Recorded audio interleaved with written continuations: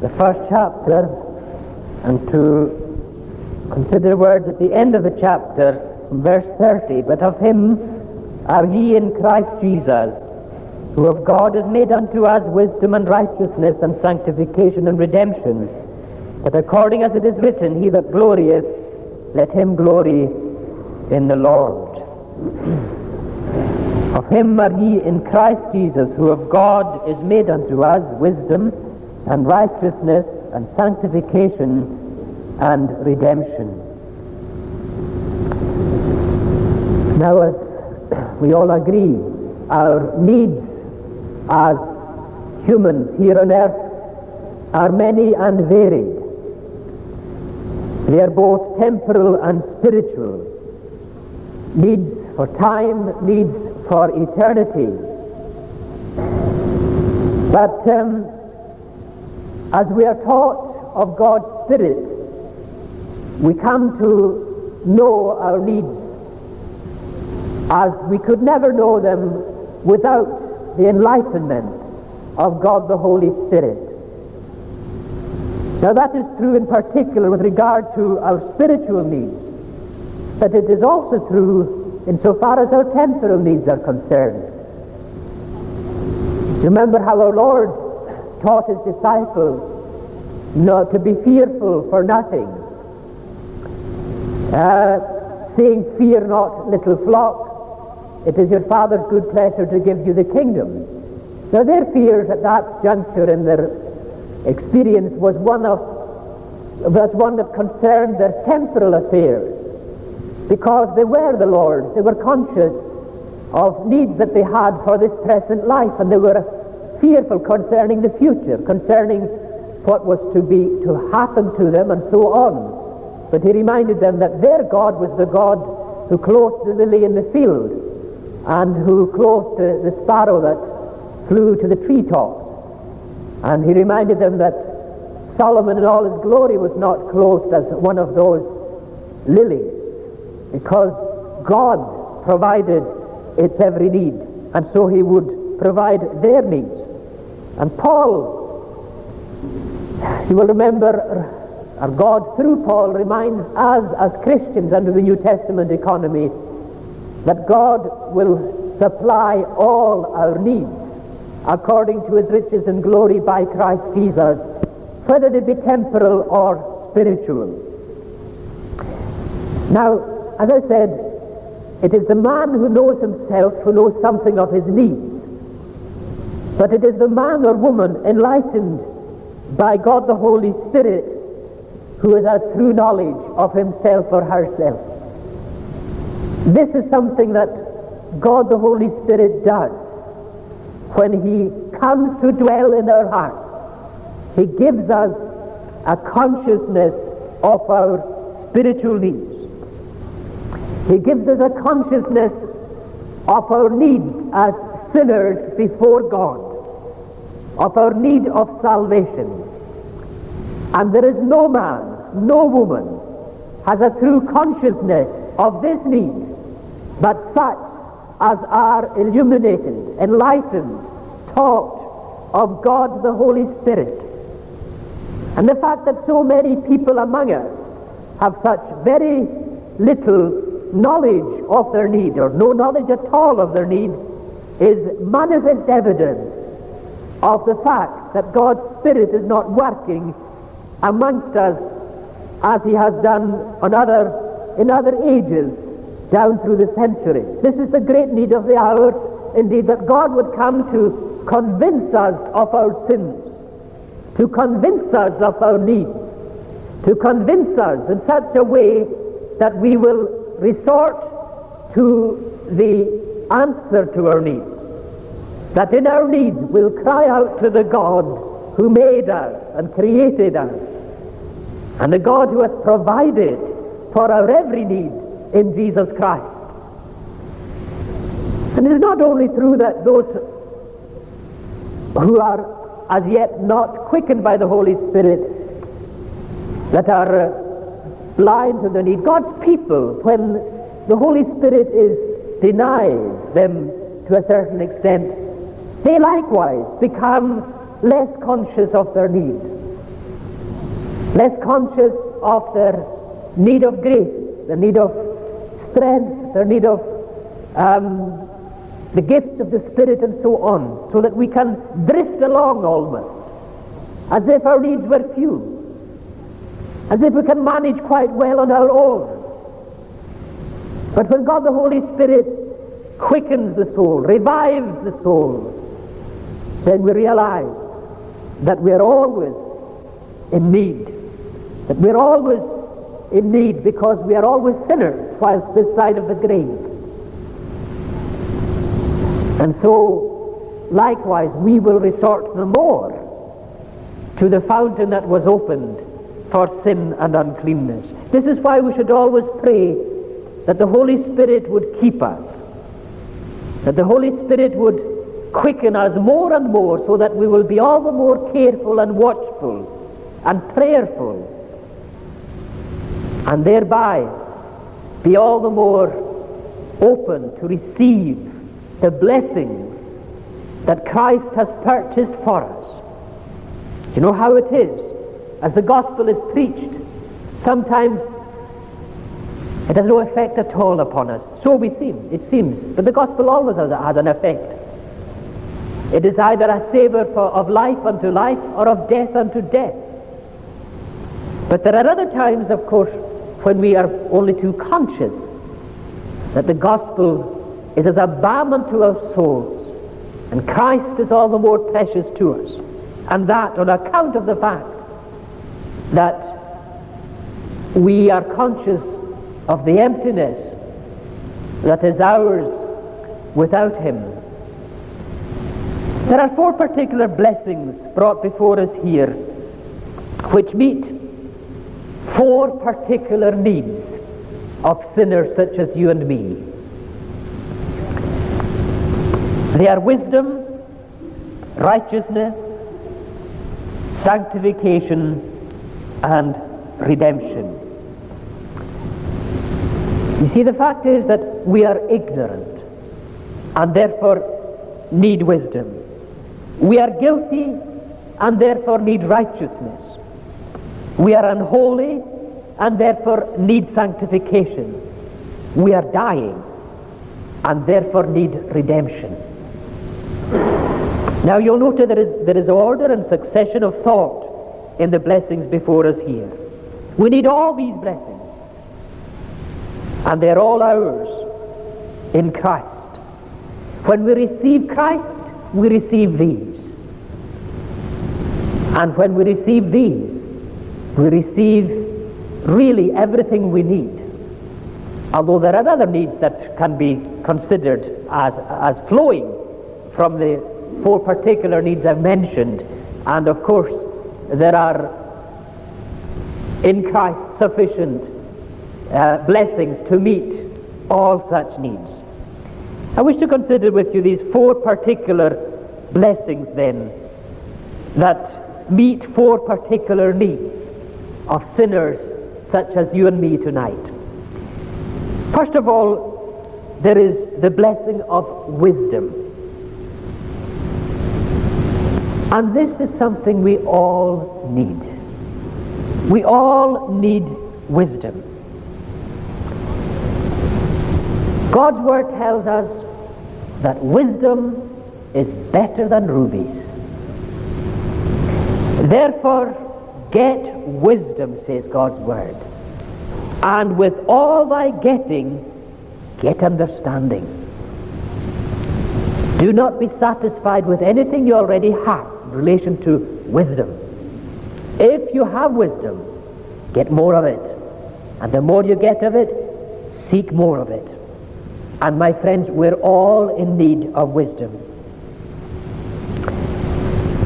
This is so with temporal things. As we conduct our lives each day, as we meet up with all the problems of life, we are in need of great wisdom. As we seek to conduct our own lives, and those of us who are responsible for other people's lives, our families, our children, we are surely conscious of our need of wisdom, particularly at this time Because there are so many ways one could go. There are so many instructions that one could give, and yet you fear that having given instruction that perhaps we gave the wrong instruction. And so we're in need of great wisdom as we likewise are associated with people in this life, as we rub shoulders with people, come into contact with people. We're in great need of wisdom as how to conduct ourselves, particularly if we are at all concerned about the good of others, and we ought always to be concerned with others' good. We should love our neighbours as ourselves, and perhaps we don't take that to heart as we ought. You see, we love ourselves so much, but do we love our neighbours as we love ourselves? By the grace of God we can do that. But my friends, if it is true that we need wisdom for our conduct in this life, how much more do we need wisdom with eternal realities? What is important above all else is to be wise unto salvation. That is what is important. Oh, I'm not saying it isn't important to be wise in our dealings with others, but it is most important to be wise unto salvation. Now you'll notice here how Paul deals with this word wisdom. The Greek philosophers flattered themselves that they were more wise than any others. The Jewish scribes, on the other hand, believed that they had the greatest wisdom of all. What does Paul say? What does God's word say? Where is the wise? Where is the scribe? Where is the disputer of this world? Hath not God made foolish the wisdom of this world? For after that in the wisdom of God the world by wisdom knew not God, it pleased God by the foolishness of preaching to save them that believe. You see, the Greeks, they thought that they were wise. The scribes, the Jewish scribes thought they were wise also. And of course there was this dispute between the Greek and the Jew. But where is the disputer? Where is the authority of these men? Where has it gone? God has made foolish the wisdom of this world. And by the foolishness of preaching, he has purposed to save them that believe. Is it that preaching is foolish? Not at all, but men think it is foolish. See, there's nothing new under the sun. Men today think preaching is foolish. In the church, people tell us we should really push the preaching of the word aside. Rather have dialogue or something of that nature, that preaching is not all that important, particularly in this modern age where people are not accustomed to hearing a person preach for, say, 20 minutes, half an hour, or so on. It's no longer of any much use. But you see, that is the very means God has used to convert sinners. Now, in the days of Paul, they also argued that way. They said preaching is foolish. But God's word tells us that it pleased God by what men call foolishness to save them that believe. You see, the Jews, he says, require a sign. The Greeks seek after wisdom. But we preach Christ and him crucified, which is a stumbling block to the Jews. It is foolishness to the Greeks. But to those who are called both Jews and Greeks, whatever they are, it is Christ, the power of God and the wisdom of God. Here then is wisdom, the Lord Jesus Christ. He is the Word of God. He is the wisdom of God. The Word of God and the wisdom of God. In him all the treasures of wisdom and knowledge dwell. All the treasures of wisdom and knowledge are in him. And if you would be wise, my friend, come to Christ. Don't be wise in your own esteem. Because if we are wise in our own esteem, we shall soon fall. And we'll soon realize, ultimately, that our own wisdom avails nothing. He is the wisdom of God. By his character, by his teaching, by his life, by his death, God has declared, as we read, to the principalities and powers in heavenly places even, what? His own manifold wisdom. Even to the angelic hosts has been declared the manifold wisdom of God. What in Christ? In his person, as I said, in his life, in his ministry, but above all in his death on the cross. And to us, he declares his wisdom therein also. It never entered into the heart of man, into the mind of man, into the thought of man, what God has prepared us by his Spirit. What God has done. Man would never dream of such a means of salvation as God has provided in Christ. This is why man rejects Christ and him crucified as the way of salvation. Because, you see, it is not in accordance with his reasoning. When Paul went to Mars Hill to preach Jesus Christ and him crucified, they called him a fool. But that very preaching that they called foolishness was the preaching which turned the world upside down. Thousands were saved by the preaching of the Word, by the preaching of Jesus Christ and him crucified. Thousands believed by the grace of God and were saved and were made wise unto salvation. How do we stand tonight, I wonder, in the presence of God? Are we still clinging to our own wisdom and our own resource in seeking to save ourselves in our own way, by our own efforts, rejecting God's way, considering ourselves to be more wise than God, refusing to accept God's way of salvation? That is what was true of the Jews. Jesus Christ and him crucified was a stumbling block to them. They were religious people. They were very religious people. They read their Bibles. They went to church, if they like. At least they went to the synagogue. And they worshipped the God of Abraham, Isaac, and Jacob as best they could. And providing they were religious, that was all that they wanted to be. But once Jesus Christ and him crucified was brought before them, what did they say? Away with him. They didn't want that teaching. To believe in a crucified Christ. They would have none of that. I wonder if there's such among ourselves. I fear there are many. Because, you see, there's no other reason why people are not saved among us. Having heard the gospel for so long, having been under the preaching of the cross of Christ for so long, and yet still unsaved. There is only one reason for it. They are too wise in themselves. They are like the Jews. Jesus Christ and him crucified is a stumbling block. You will be religious. One once said that there are some people who have just enough religion to take them to hell. I wonder if there are such people among us. Are you, on the other hand, like the Greek, who was not religious at all? You know, the Greeks were famous, as they still are, for their philosophy. They were thinking men. They were learned men. They were very intelligent men. They thought out matters for themselves, and they debated one subject after another. But they never came to a knowledge of the truth.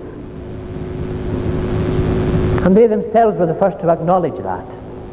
But they still sought after it. But they sought after it according to their own reasoning.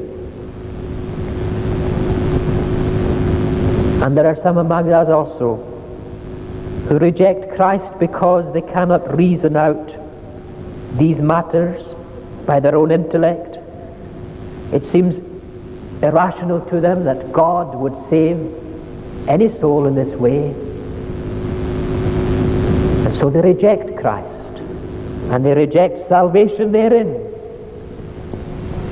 Oh, my friends, the treasures of divine wisdom are entrusted to the Lord for the instruction of the church also. And these are now accessible to us in Christ. My friends, pray to God to enlighten your mind that you might see the glory of Jesus Christ, because through him we are made wise unto salvation. Through Christ we are made wise unto salvation. We look to him as our infallible teacher if we are his. If we are not his, we don't. Do you remember Nicodemus? He came to our Lord saying, "Thou art a teacher come from God." No man could teach thus except God be with him. He was as yet still a Jew, a blind Jew. And remember how our Lord spoke to him. He says, you must be born again. Now, that was something he could not understand.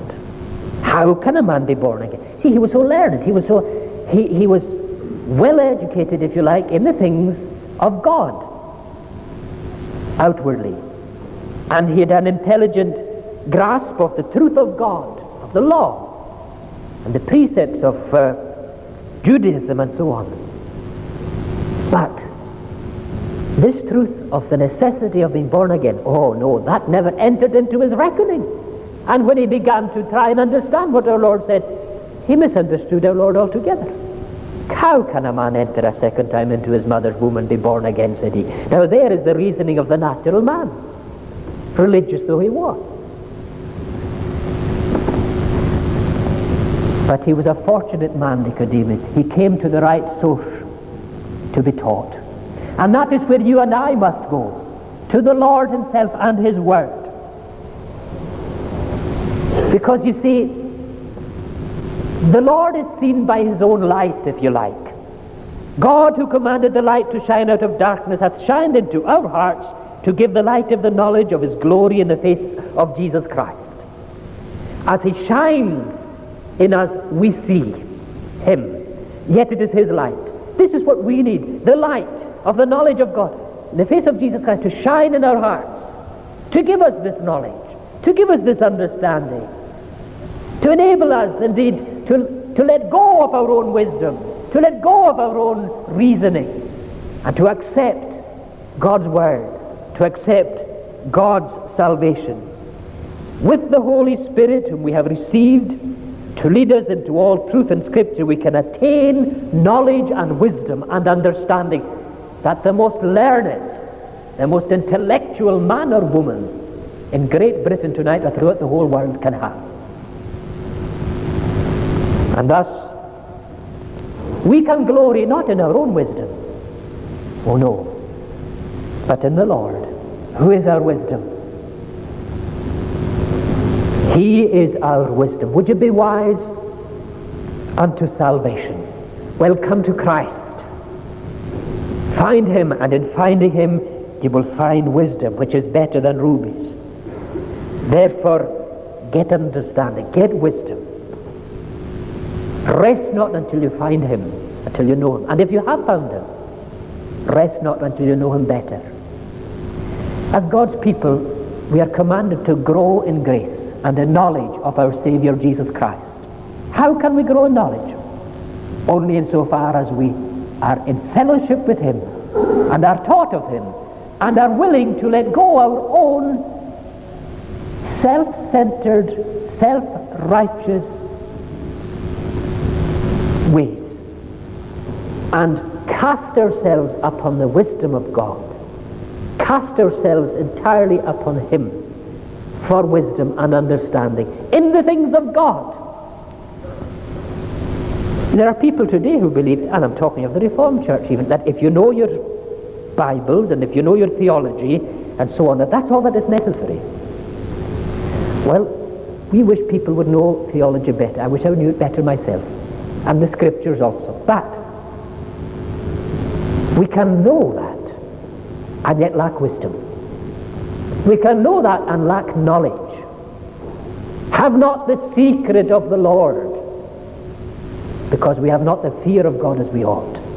We haven't got the key into the understanding of the truth, which is the portion of those who are taught of the Lord and who are dwelling in the secret place of the Most High, and who can go on in the strength of God the Lord, rejoicing in his salvation. He is made unto us wisdom. But secondly, he is made unto us righteousness. This is the second blessing that is here brought before us.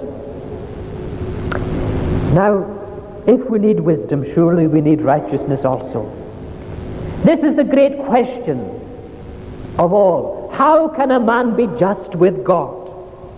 The Word of God says, in thy sight shall no man living be justified. How can a man be justified before God. Well, this morning, those of us who are present, remember, learn from God's word that by the deeds of the law shall no man be justified. We are condemned. So that, looking upon ourselves in the light of these truths, we would despair, but for Christ. Outside of Christ there is nothing but despair, my friends. But by receiving Christ, by believing in Christ, what happens? We are justified. That is what God's word tells us. We are justified by faith in Christ. He is made unto us righteousness, we read here. A complete righteousness. He was made sin for us, who knew no sin, that we might be made the righteousness of God in him. And if God the Holy Spirit teaches us our ignorance and leads us to the wisdom that is in Christ, so also does he teach us the fact, the truth, that we have no righteousness of our own. God's word tells us all our righteousnesses are as filthy rags. God's word tells us of, for example, Isaiah, called of God to be a prophet. As he looks to the Lord Jesus Christ high and lifted up upon a throne, what does he say? Woe is me, for I am undone, says he. I have nothing. I am nothing.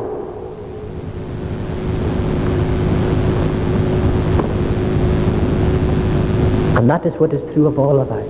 But this is what is so wonderful. He of God is made unto us righteousness. He is the end of the law. That is, by fulfilling its requirements for righteousness to them that believe. He is the end of the law. He has fulfilled the requirements of the law for us. And so as we believe in him, we have righteousness. He is our righteousness. He brought in an everlasting righteousness, whom God has sent forth to be a propitiation through faith in his blood, to declare his righteousness for the remission of sins. Remember, today we thought upon that also. Oh, my friends, Christ is our righteousness. What glorious righteousness is ours, none other than the righteousness of Christ.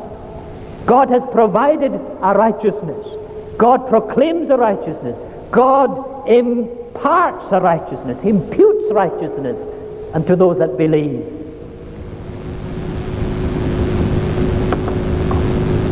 My friends, have you received it, this righteousness? Do you trust in it? Can you say, surely in Jehovah have I righteousness and strength? Oh, you say, that is my great question. That's what I wonder. Do I have the righteousness spoken of here? Or am I still dwelling upon a life of deceit and going through life with something that is not sufficient? I'm afraid I don't have this righteousness. You say, I don't doubt the sufficiency of the righteousness of Christ. But is it mine? Am I clothed in that righteousness? Well, I ask you this question. Do you flee to him for refuge? Are you unwise in your own estimation? Or do you put yourself on a pedestal and look down at the other man or woman and say, oh, they're nothing, they don't know anything, I know everything? Now, the child of God doesn't speak like that.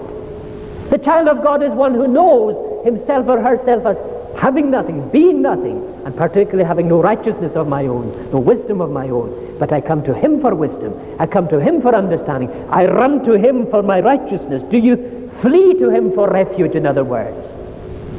To whom else shall I go? Or can we go? Thou hast the words of eternal life. Do you trust in him? Have you revoked, as it were, your own righteousness? Have you cast it away as something that is futile? If so, then you have this righteousness. He is made unto us righteousness. God, the righteous one, has sent Christ, the righteous one, into the world to work out a righteousness for us. And that robe of righteousness he wrought out by his perfect life of love and devotion to God and his death on the cross. He imputes to us by faith. God imputed our sins to him. He took our sins upon him. But he now imputes righteousness to us. He is made unto us righteousness. Jehovah Tzidkenu, Jehovah our righteousness. But there is a third blessing spoken of here, which is sanctification. And you can rest assured of this, my friend. When Christ is made wisdom to you, he will also be made righteousness. And when made righteousness, he will be made sanctification. God the Holy Spirit has come to dwell in the hearts of all who are justified. And as he has come to dwell in their hearts, he has come to dwell there as the Spirit of holiness. If any man have not the Spirit of Christ, he is none of his. He is our sanctification. We have no sanctification of our own. Now, do we believe, as some do, that as righteousness is imputed to us, so sanctification is imputed to us? Well, there is a sense in which we must accept that if we have Christ, we have all of Christ. We have his righteousness. We have his holiness. But we cannot speak of sanctification as that which is imputed, because sanctification is something that is subjective. It is something that is wrought in us. It is a work of God's free grace wrought in us. Justification is an act completed once for all. It's a forensic act that occurs out with us, if you like, because it is God who declares the soul just. But sanctification is a work in us that begins the moment we are justified and accepted as righteous in God's sight. It is something internal, it is something subjective, and it is something that is progressive. On account of God's Spirit dwelling in us and the graces of the Spirit working in us, we bear the fruits of the Spirit. Now, I think this is where we can find the answer to the question, where can I see whether I am being sanctified or not? Or how can I accept the doctrine of progressive sanctification? Well, we must accept it in the light of the fruits of the Spirit in us. Because without the fruits of the Spirit, we are none of his. And if we have the Holy Spirit, we must have the fruits of the Spirit. And in the fruits of the Spirit, you see the progression of the work of sanctification. Now, I believe that if the believer is honest with himself or herself in this life, they will notice and see certain things true of themselves as the years pass that were not true of them when they were initially converted. And in particular, in the light of the truth of God that tells us what the fruits of the Spirit are. What are the fruits of the Spirit? Well, we all know that in the light, as they're brought to us in the epistle to the Galatians, where we read of the fruits of the Spirit as love, joy, peace, and so on. Now, he is our sanctification in that he has come to dwell in us in the person of the Holy Spirit. It is the Holy Spirit is the Spirit of Christ, whom we either have or have not. If we have him, then we are his. If we have not him, we are none of his. But if we have the fruits of the Spirit, and we live in the Spirit, we walk in the Spirit, we worship in the Spirit, and we are being prepared thereby for that place where there is nothing that defileth. And you will notice three particular characteristics of that place where the saints are to be forever with the Lord. They are these. There will be nothing but love and joy and peace. And here on earth, the Holy Spirit has implanted the graces of love, of joy, and peace, the fruits of the Spirit. in us. And these are maturing in us. Oh, there are many others also, but these predominantly. And as these mature in us, we are maturing thereby in being prepared for that place where there is nothing but love and joy and peace. And ultimately all the rest that defiles will be taken away. We are vessels in which God the Holy Spirit dwells. And gradually the vessel into which God the Holy Spirit has come to dwell is being purified and sanctified and cleansed, so that ultimately all the dross, all that is defiled, that defiles, is being washed out, as it were. We are being emptied of that and filled with that which is pleasing to God and beneficial to us for time, but particularly for eternity. But there is one final blessing that we need and is ours in Christ. What is that? Redemption. And one might say, well, surely that ought to have come first of all, because after all, being redeemed is what we are first of all conscious of before we know anything about being justified or sanctified. This is what I need. I cried out for, when I cried out for salvation, I wanted to be redeemed. Well, my friend, if you are justified, if you are being sanctified, then indeed you are redeemed. It is on account of I'm being redeemed. But redemption here taken in its context, taken in its general sense and comprehensive sense, the word includes all that went before. That is, it includes wisdom, righteousness and sanctification. But taken in its context, it has to do with future redemption. You see, we need redeeming every day, as it were. And you know that since you were converted, since you were redeemed, God has redeemed you from many a danger, from many a pitfall. And you've gone astray like a lost sheep. You went away from God and you did your own thing, but God brought you back again and again. But there is a future redemption awaiting us on account of having been redeemed, and that is the redemption spoken of in God's word, which has to do with our future state. We are waiting for the adoption, to wit, what? The redemption of the body. The redemption of the body.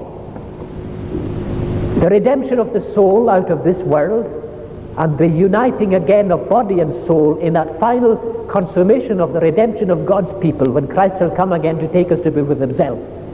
The body in the meantime is sown in corruption, that it will be raised a glorious spiritual body, incorrupt. And Christ is our redemption. He is the first fruits from the dead. He is the resurrection and the life. And his resurrection is the assurance of our resurrection. Because we shall all ultimately go to be with the Lord, which is far better.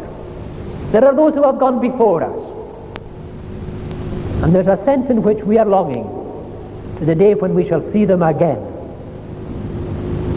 When we shall see Christ as he is. When they and we likewise shall be united, body and soul, to praise the Lord forever. Singing the praises of him who washed us and cleansed us from our sins in his own body on the tree. Now you see, my friends, there is this redemption that is ours in Christ. We are redeemed in him already, but there is a future redemption that is already ours in Christ. It is all in Christ. Everything's in Christ.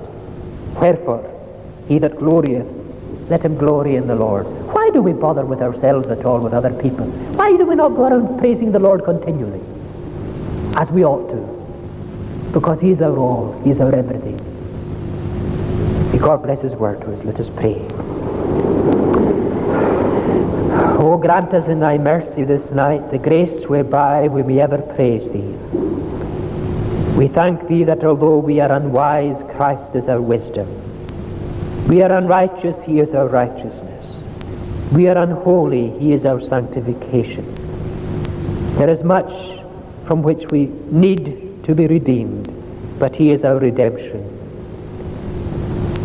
In all this we see Christ in his offices, in that glorious relationship which he stands to his people as prophet to instruct, as priest to intercede and apply his righteousness and our sanctification, and as king to redeem us.